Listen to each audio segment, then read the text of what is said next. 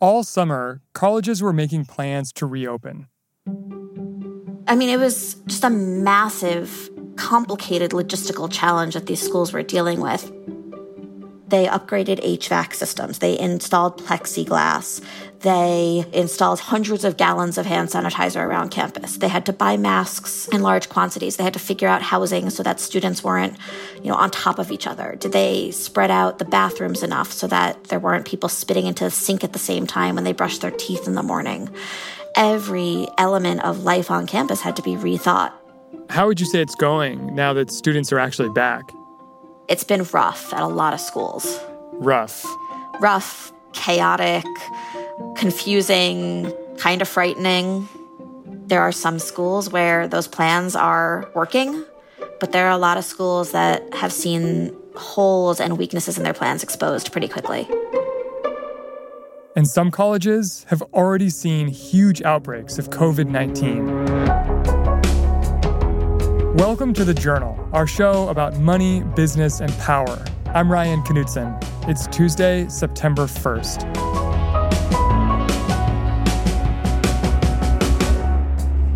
Coming up on the show, the chaos on college campuses as they start to reopen for fall semester.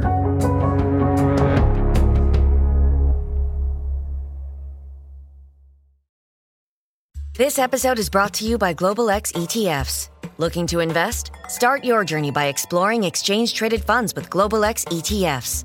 Exchange-traded funds, or ETFs for short, create baskets of stocks, bonds, and other assets that you can buy in a single trade. Global X specializes in ETFs that track emerging trends, like the rise of artificial intelligence, as well as strategies aimed to generate income potential. Visit globalxetfs.com to discover how you can get started.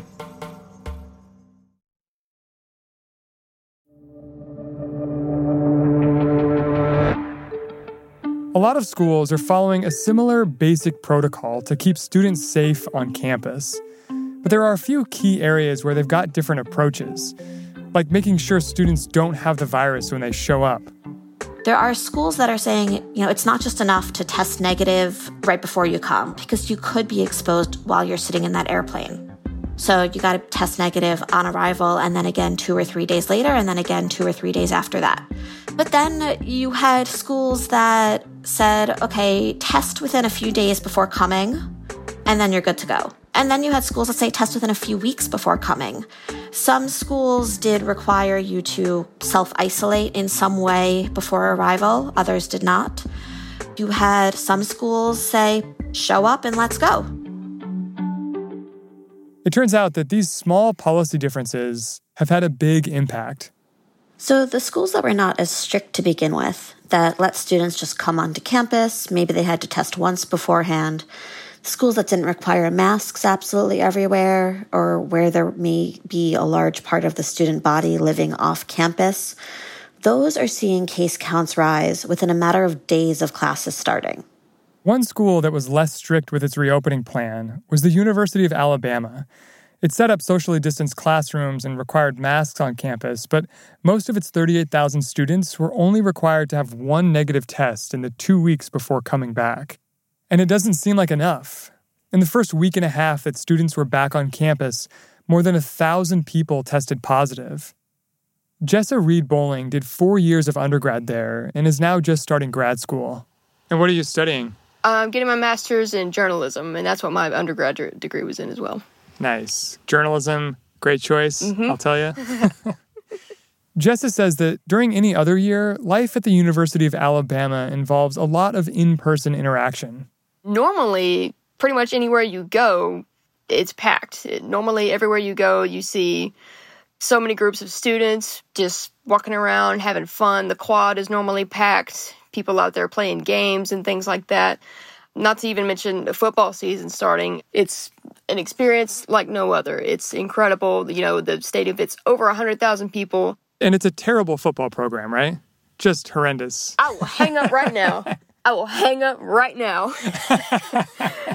Sorry, I'm a University of Oregon Ducks fan, so I got to just throw that in there. I'm sorry to hear that. Jessa was one of the students that had to leave campus in the spring when the pandemic began. And over the summer, she was waiting to find out what the plan would be for the fall. When did you learn that the University of Alabama was going to have in-person classes, and what was your reaction? I want to say that it was maybe early July we found this out, that we were coming back for the fall. And my initial reaction was shock, because I watched the number of cases continuously go up over the summer, and it just kept rising and rising. And I thought, surely there's no way that they're going to have in-person classes. Surely they'll announce any day now that they're going to be online. The idea of 30,000 students coming back to Tuscaloosa was something that I never thought would happen. When the university released its plan for reopening, though, Jessa was cautiously optimistic. Then she got to her first class. The class wasn't what actually worried me. It was when I was leaving class and I decided to walk through the quad just to see what it was like, because I hadn't been back to really look at what it was like on campus all summer. And then I get out there and I see students who are not wearing masks. I see groups of students who are playing games. They're playing Frisbee. They're playing baseball. I remember, out of curiosity, I counted one group of people, and there were about 11 of them. Only one was wearing a mask. None of them were 6 feet apart. What was going through your mind as you saw all those students in the quad not social distancing and not wearing masks? So much frustration was going through my mind. It's maddening. It's maddening to see so many people that just seem to brush it off. I know that the college experience is something that everybody wants, and it's supposed to be fun. It's supposed to be, to a degree, carefree, and you make new friends, and you have all these opportunities to socialize, but it's a sacrifice that we all need to make. It's a sacrifice that I thought all of us would agree we need to make because we love the school and we care about each other. But what happens when not everyone makes the sacrifice? That's after the break.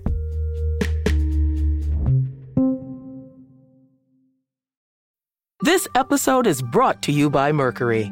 There's an art to making the complex feel simple. Everything should be in sync so that even the smallest part serves a bigger purpose. Simplicity can transform your business operations. That's why Mercury powers your financial workflows from the bank account, giving ambitious companies like yours the precision, control, and focus they need to perform at their best. Apply in minutes at Mercury.com. This episode is brought to you by Vonage. With Vonage Video API, your developers can easily create custom video experiences tailored to your business.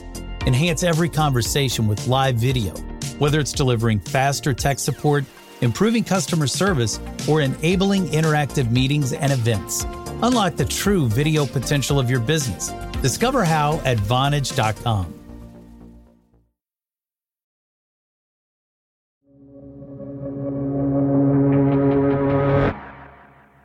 Jessa decided to live with her parents off campus this year, which means she's taking a lot of precautions so she doesn't bring the virus back home.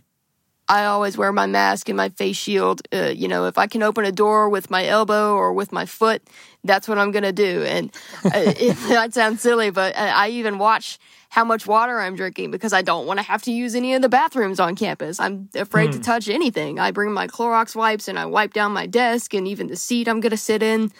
I think that I'm doing everything that I can, and I hope that it's enough. But at a school as large as the University of Alabama, it's not just her own behavior she has to worry about. Here's our colleague Melissa again. Alabama draws students from across the state. They also draw students from across the country, including from some areas where the positivity rate now is just quite high. So you have students from all over convening. You have mask rules in classrooms and certain central areas, but students don't always wear their masks when they're off campus, when they're in houses, when they're gathering. There's also a big bar scene in Tuscaloosa. It's not clear exactly where the transmission is happening, but it is happening. The most recent data from the university showed that on average, around 100 students a day were testing positive, though none have been hospitalized, at least as of Friday. And the school says that what's happening on campus isn't the problem. They're kind of saying, don't blame us. Our policies are really good. It's what the students are doing off campus on their own. The school has said they feel confident that students aren't transmitting the virus in-person classes, that The masks, the social distancing, the kind of some people in person, some people online, that has worked. But that the real challenge, the real risk is this off-campus transmission. Do you think it was reasonable for colleges and universities to expect that students would come back and not participate in those things? I think it's fair for colleges to expect their students to act like adults, because they are adults. That said, you can't expect them to act like monks. Some schools have to expect that students will want to socialize. That is a huge part of why they wanted to be back on campus, is to see their friends, to engage in those social activities, their volunteer work, the student newspaper, the drama club, things like that. It's just hard not to. So I think you have to give a little bit of grace to the students, but you also do have to have high expectations for them if this is going to work. Last week, the university put a temporary moratorium on any in-person gatherings outside of class, and the mayor of Tuscaloosa ordered bars to close for 2 weeks. What would you like to see the university do? I guess so much of what I want to see them do, it's too late for, because I would have rather seen so many more measures being taken before students ever set foot on campus. I can't really blame people for not knowing how to handle a pandemic. I just know that so far, since we're getting over 100 cases a day, what we have been doing has not been working. As cases tick up, Jessa is wondering if staying on campus is worth the risk. Actually, September 4th is the day that we're able to actually still drop our classes and get our tuition money back. So it's an idea that I've played with all summer. It's an idea that I still play with, right up until the day I'm counting down the days for how long I have to make that decision. I know that there are other students I've talked to who have gotten here and said, the cases are too high. I didn't think that they would get this high. I'm leaving. I know that my professors are incredible. They have a great program that I'm in, but I don't know if it's going to change as more students potentially go into isolation, as more instructors potentially have to quarantine. So it's hard to say ultimately if it's going to be worth the money. What is it going to take for you to make that decision? I don't fully know. I just know that whatever decision I make, I'm potentially risking having this huge regret of wondering, did I make the right decision? So every single day, it just feels heavier and heavier. Like a lot of people across the country, Jess is dealing with the gap between the way she wanted this year to go and what's actually happening, and how hard it is to keep existing in limbo. People don't want things taken away from them. They want privileges given to them. It's much easier to start with a very tight set of restrictions and then loosen them up as things get better. It's much harder to start college with kind of a bit more of a laissez-faire attitude around student movement, around gatherings, things like that, and then try to tighten up afterwards. It's a lot easier to manage things that way than to start open and then shut down bit by bit. What do you think that the rest of this semester will look like, or even into the spring? Oh my goodness, I don't think we can even think to a month from now yet. It's really hard to predict what's going to happen, but I do think people will start to take this more and more seriously as more schools send students home. So maybe a real sense of consequence might actually get students to start self-policing each other. A sense of consequence, a sense of, hey, this is serious, we really might have to send you home, but also a sense of shared sacrifice. This idea, we're in this together, you're doing this for yourself, but you're also doing this for me. So please don't be selfish, because your selfish behavior could affect all of your classmates. Everybody has to be a part of the solution here. It can't just be setting rules and policies and then crossing your fingers that students follow it. The students really need to understand what's at risk here, what's at stake here. What do you think this says about where America is in the fight against COVID? It shows that we're very much still in the throes of things and that it's still very precarious gains that we're making against the virus. Because a school could be doing very well for 3 weeks and then something could happen, right? There could be a group of students that travel somewhere. There could be one party that becomes a super spreader event. So we're not in the clear. We have some elements of normalcy, some semblance of normalcy in some areas of our lives, but we are not in the clear yet. And I think what's happening on college campuses really illustrates that in a stark and frankly kind of scary way.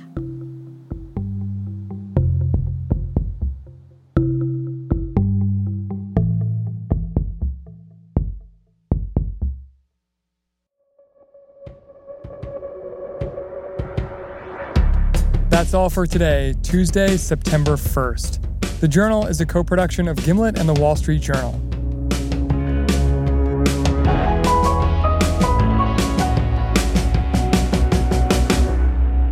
Thanks for listening. See you tomorrow.